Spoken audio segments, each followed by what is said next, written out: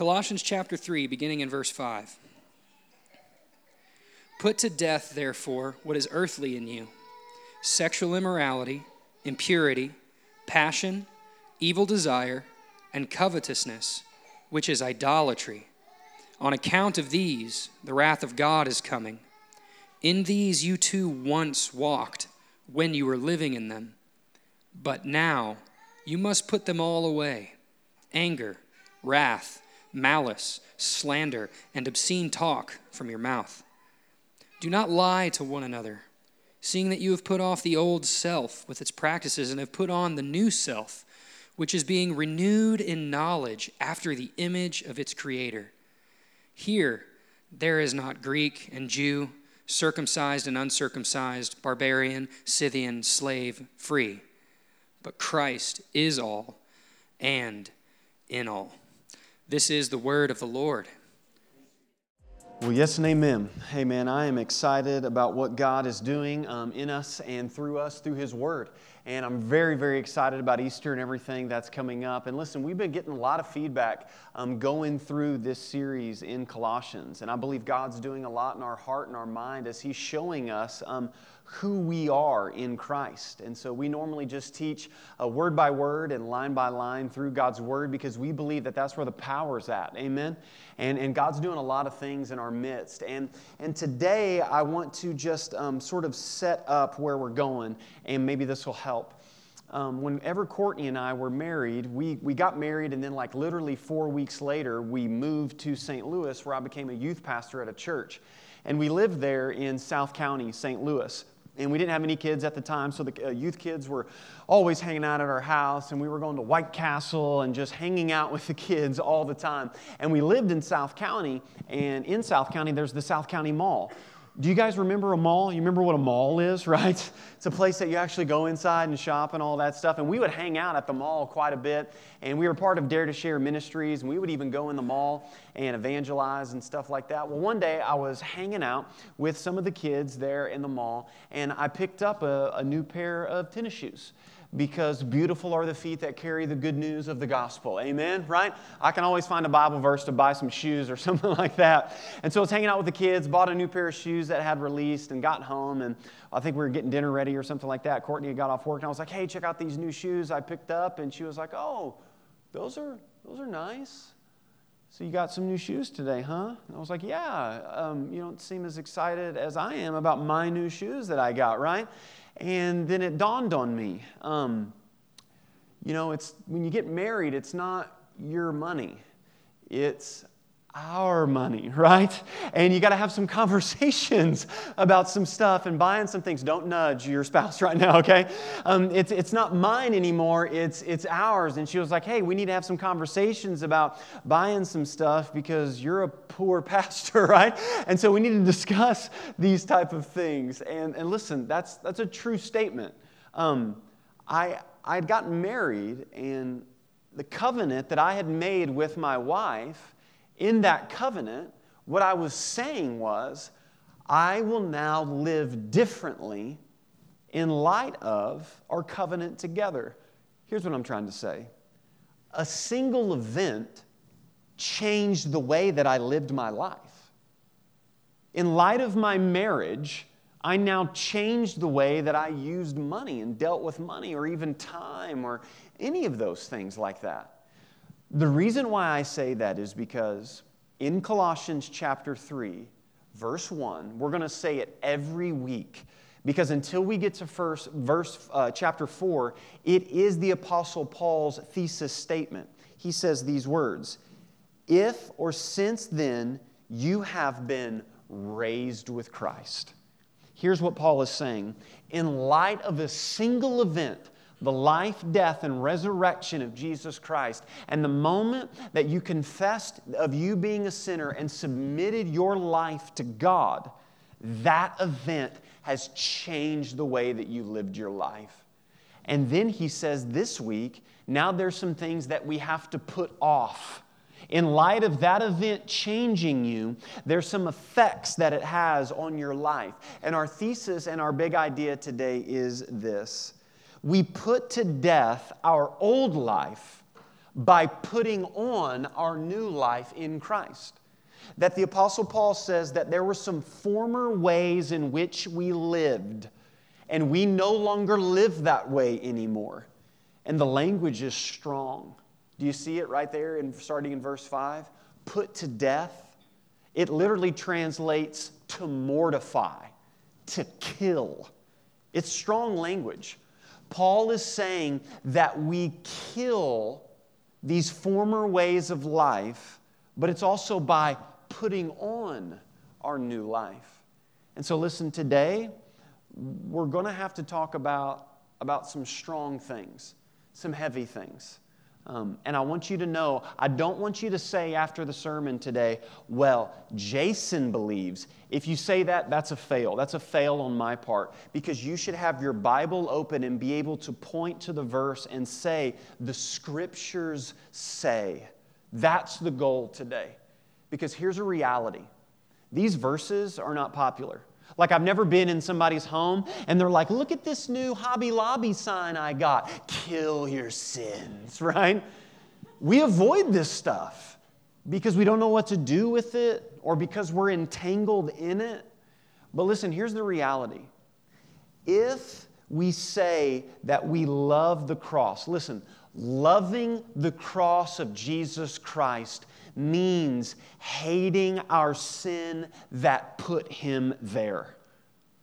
Loving the cross means hating the sin that put Him there.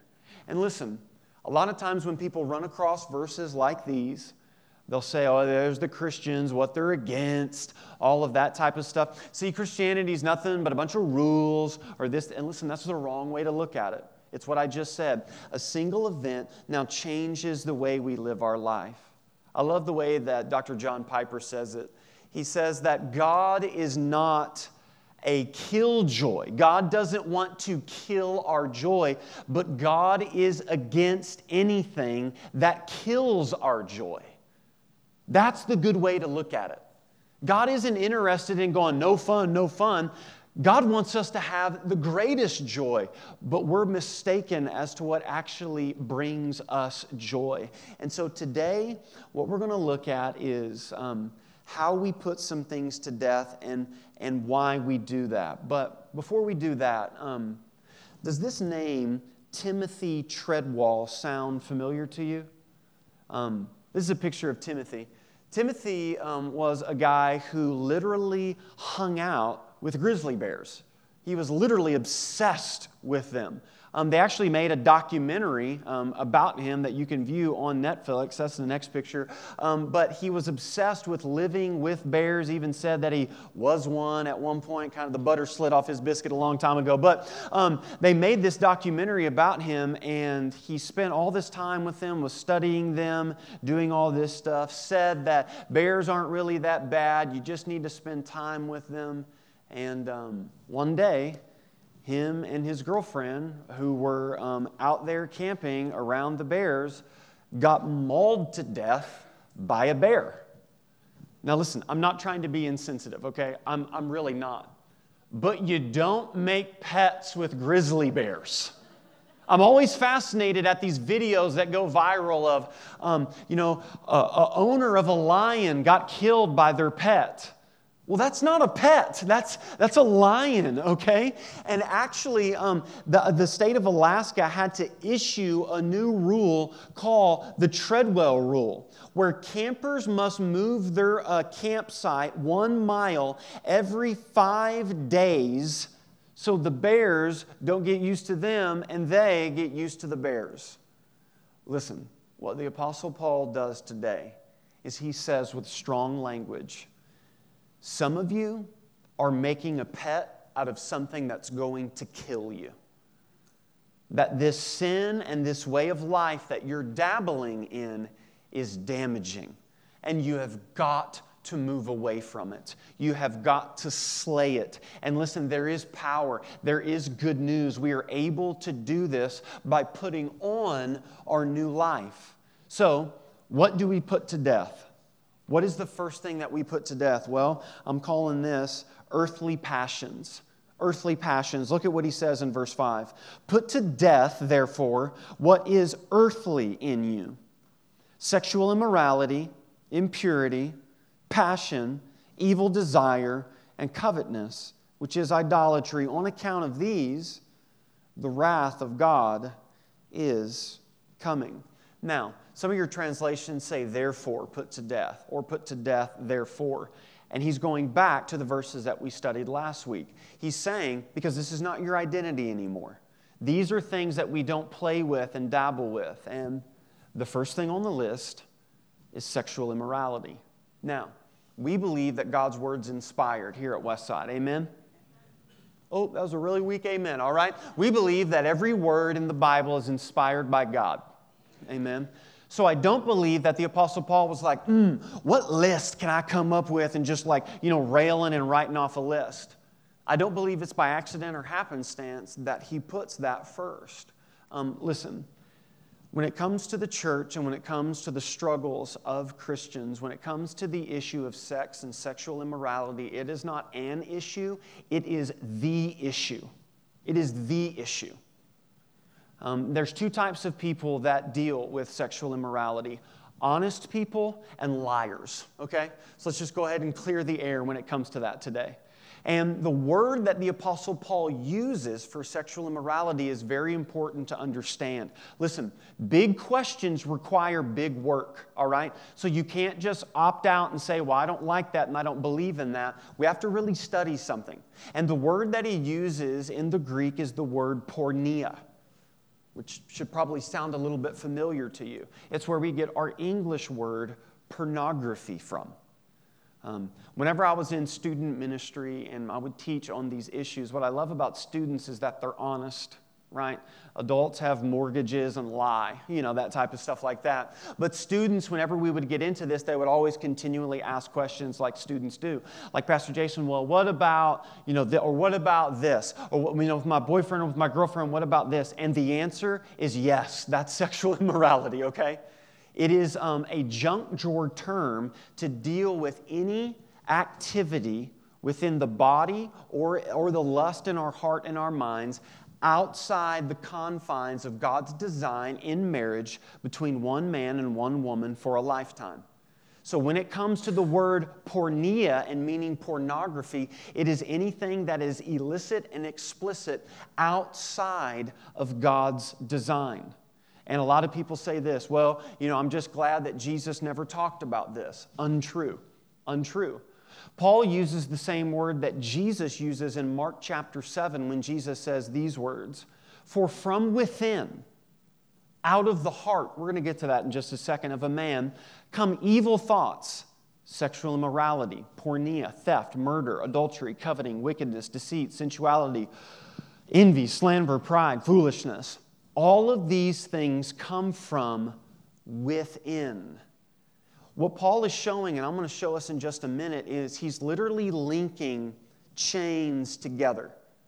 And he's showing us from the list of these earthly passions, how do we get to this immorality? And listen, that is plaguing our culture, that's plaguing Christians, that's plaguing everything, everywhere. And he says that it happens and it comes from within. So this word is anything that is outside God's intended design. And then Jesus actually gets asked a question later on in the Gospels about divorce and about his sexual ethic. And Jesus quotes Genesis 2:24, therefore a man should leave his father and his mother, hold fast to his wife, and the two shall become one flesh. Listen, anything outside that design, whether it's premarital sex, homosexuality, or any of those things, is against God's intended order. Now, how does that chain of events happen? I want to show you another word. He says, passion, and then this phrase, evil desire. The word evil desire and passion is actually one big word in the original language, and the way they translate it does us a little bit disservice. Because when you hear evil desire, you're like, dun, dun, dun. This is like bad, bad, bad, wrong, wrong, wrong. Actually, the word evil desire is the Greek word epithemia, which means this, over desire. Think about it this way. my family was spending time with a church member who had some cattle and horses and stuff, and the kids were hanging out. And it was in the evening, and we were doing feeding time. And so we were feeding, and we were shutting some gates. And he kept asking me, hey, did you shut that gate? Hey, did you shut that gate? Here's what I realized if you deal with livestock. Gates are everything, right? Gate, like you live and die by, is the gate open or is the gate closed, right? And he said, you got to make sure that that gate's closed because this particular horse, she keeps getting into her feed. And I was like, okay, what's the big deal? He said, well, a horse will eat till it dies, literally. That it will sit there and eat all of its food to death. What Paul is saying and what God is saying to us through the Scriptures is this, is that you arrive at the acts of sexual immorality because of an over-desire. It's an over-desire which comes from, then he says this, covetousness, which is idolatry. Covetousness? Really? Like, I mean, we're on heavy stuff. He's talking about sexual immorality and all this, and some of your translations say greed. Greed? What? That doesn't make sense that these things would go together. I have a lot of conversations with a lot of people being a pastor, and it's one of the great privileges of my life that people confide in me, and I get to share great moments and some heavy moments. But do you know what conversation I've never had with someone? I have never sat across from a cup of coffee at a table with someone and they looked me in the eye and they said, Pastor Jason, I need to confess to you that I'm so greedy. Like, I've just never, because we don't think that that's our sin. We don't think that that's a problem. We think that we're exempt from that. But what Paul is saying is that this is a domino effect. That then he ends it with this. Covetousness, which is idolatry. That's it. You see, the sexual immorality in the behavior is the fruit. Idolatry is the root in the heart. And what idolatry is finding your identity in anything other than Jesus Christ. That's idolatry. And that is the chain of events that happens. And so what are we putting to death? You say, Pastor Jason, I need help with this. This is heavy. Paul is saying, put this to death. What does this look like? Well, how about this? There's a story of a middle-aged lady that I knew who was in a rough patch in her marriage. And it started with some discontentment. And she said that it was actually watching a bunch of Lifetime movies and reading some of these books like the 50 Shades of Grey and some things that people would recommend. And there was more of a contentment that was setting in her heart and in her marriage and some bitterness that was setting in. Then one day while she was on social media and on Facebook, she thought that she would type in and look up her old high school boyfriend. By the way, did you know the number one word that's being used now in divorce court is Facebook? And so she pursued and sent a message. And the conversation began to happen, and the desire, and then pictures were exchanged. And then in her testimony, she confessed that then she found herself viewing explicit pornography. And then one day she bought airline tickets and ran away and left her family. Listen, all because it starts with idolatry. That's the way, and this is what Paul's saying. You don't play with that. You don't play with that. So what does it look like for us in our lives? What does it look like for you? Listen, God says that His power is made perfect in weakness. In weakness. We need more people admitting their weakness. We need more people saying, you know what? At home, I just don't really need the internet at my house. Because late at night, I end up finding this. Or you know what? I find watching these movies or listening to this or viewing this. Listen, we all think that we're the exception and that we're not battling with this. And what Paul is saying is, this is crouching at your door and you must slay this. You must slay it. And listen, can I just propose to us?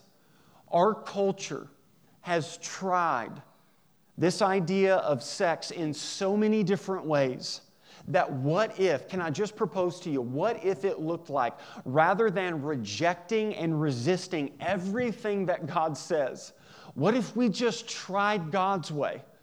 Like I would just offer that and submit that rather than all the energy of pursuing all of that other stuff and saying, well, how close is the line and what is this? Because listen, it all goes back to how you view this. Paul says that you lead to this porneia and all of this sexual immorality because of idolatry. And there's three primary ways that you can view sex. The first one is this: God. That's idolatry. That is the way our culture views it.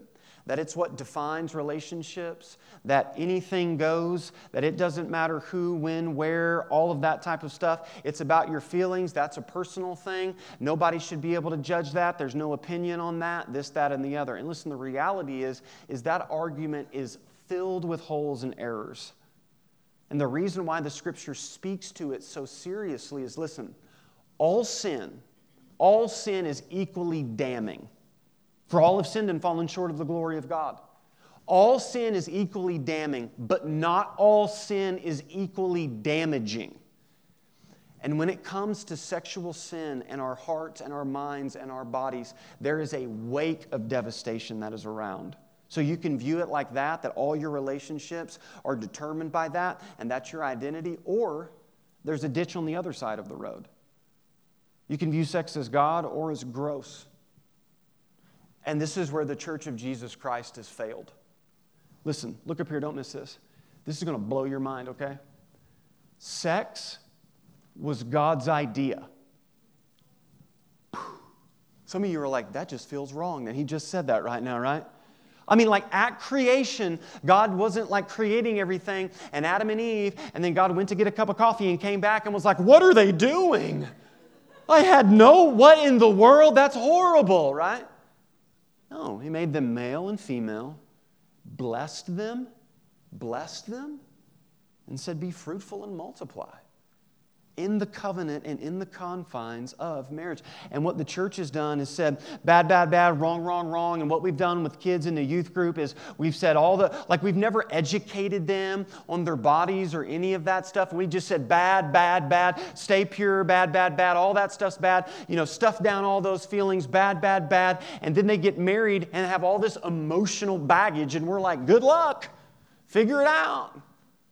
And listen, there is all types of younger Christian couples who have all types of emotional baggage in their marriage. And even when they're consummating their marriage and enjoying God's design, there's guilt and shame that they feel because this is how it was viewed. Or you can view it like a gift, which is what God has given to us. It is not God. It is not gross. But it is a gift. And Paul is dealing with this head on and says that we cannot go outside of God's intended design for that. I'll never forget a number of years ago, I had an older car. You're like, he has a spatula and we're talking about this? What in the world is going on? Okay, right? I had an older car and the defrost didn't work and it was winter. And I was running late leaving the house, and so I was trying to figure out how am I getting all this ice off my windshield. I'm running late. So I grabbed the thing that was closest to me, and it was a spatula. And I was like, this kind of looks like an ice scraper. And went to try to go get the ice off and slipped and just busted my knuckles on the ice. I mean, it was painful, ruined the whole day. I'm out there bloody knuckles with a spatula. People are driving by like, I think he's a pastor. That's like, what is going on over there, okay? But I hurt myself because I used something in a way in which it wasn't designed.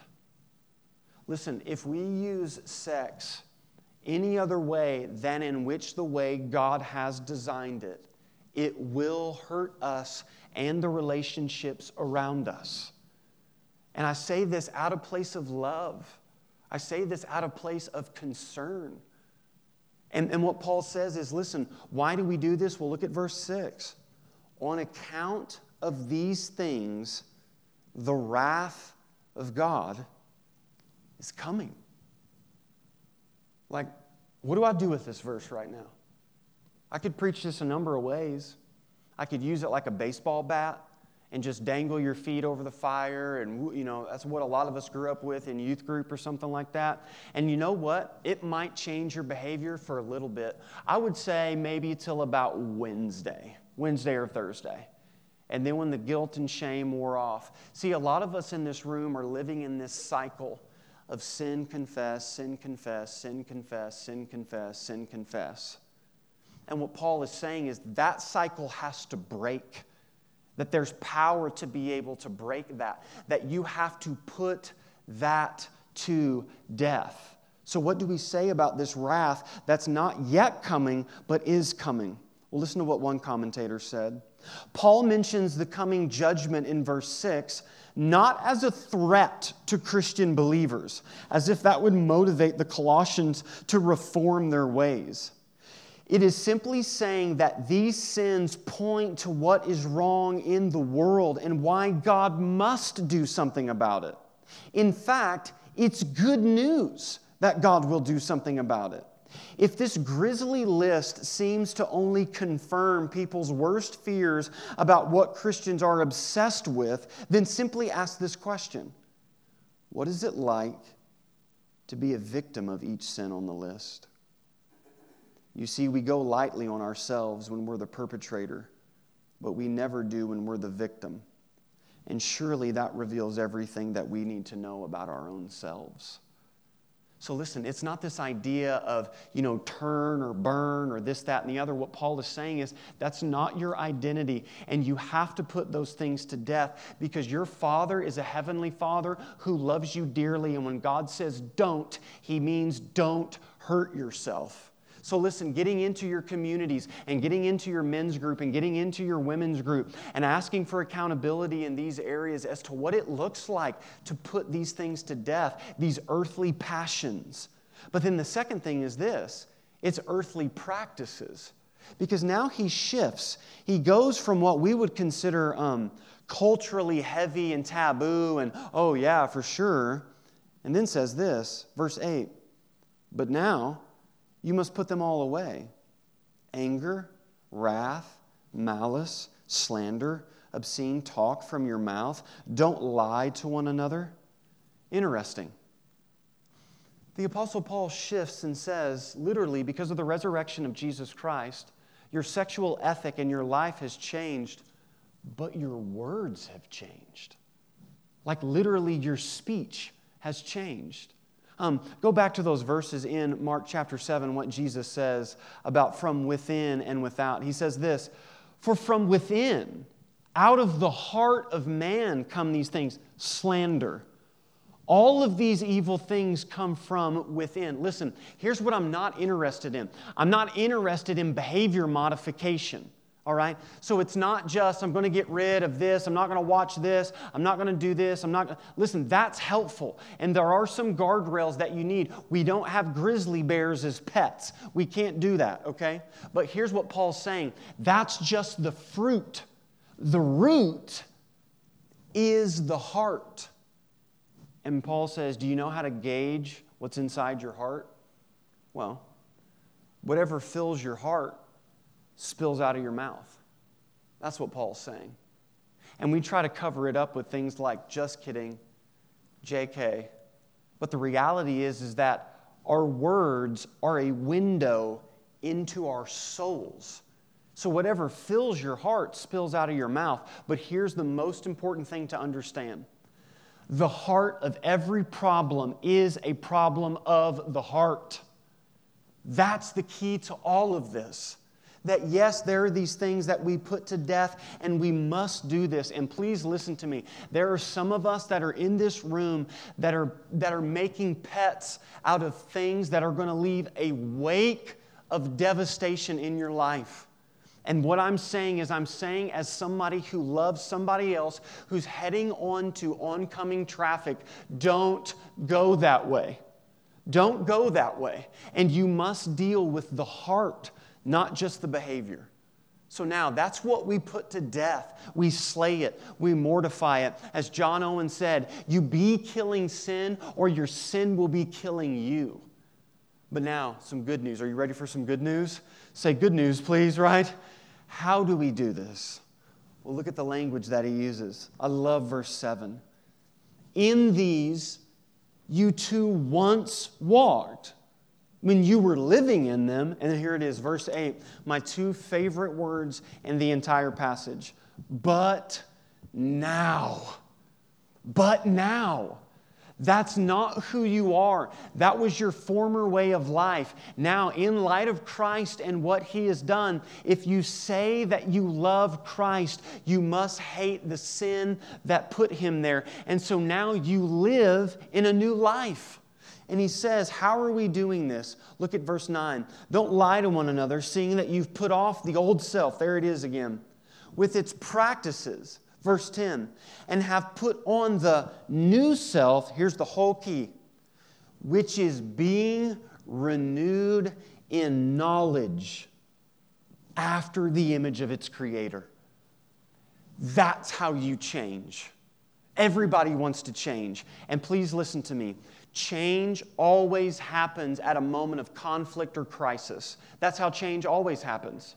So one day you looked in the mirror or tried to put those jeans on and you were like, got a little bit of a crisis here, okay? I might need to start working out or doing something like that. And so please listen, that same train of thought where that moment of crisis is happening in order to compel change, when we read these verses or when God knocks the props out from us in our life and reveals some things, whether it be the sexual sins or those type of things that are going on, what we're tempted to do is to run and not be found out. But the reality is because that has been exposed, that's a sign of God's grace for you in your life. That He's pursuing you and that He's chasing you. So it's not resisting those, it's repenting. And here's what repentance is. It's turning from sin to Christ. Listen, in order to stop or to change, love has to be the motivation. So it's not just removing stuff in your life. It's not just removing what you watch or this, that, or the other, or removing words that you say. It's replacing it. It's replacing it with the greater love. And the way, I love this, the way that Paul writes this sentence, the construct of it means that there's an outside force that is renewing you into the image of your Creator. And that outside force is God. Listen, God is working in your life. He's moving in your life. And oftentimes we don't see it, or we resist it because we're so afraid.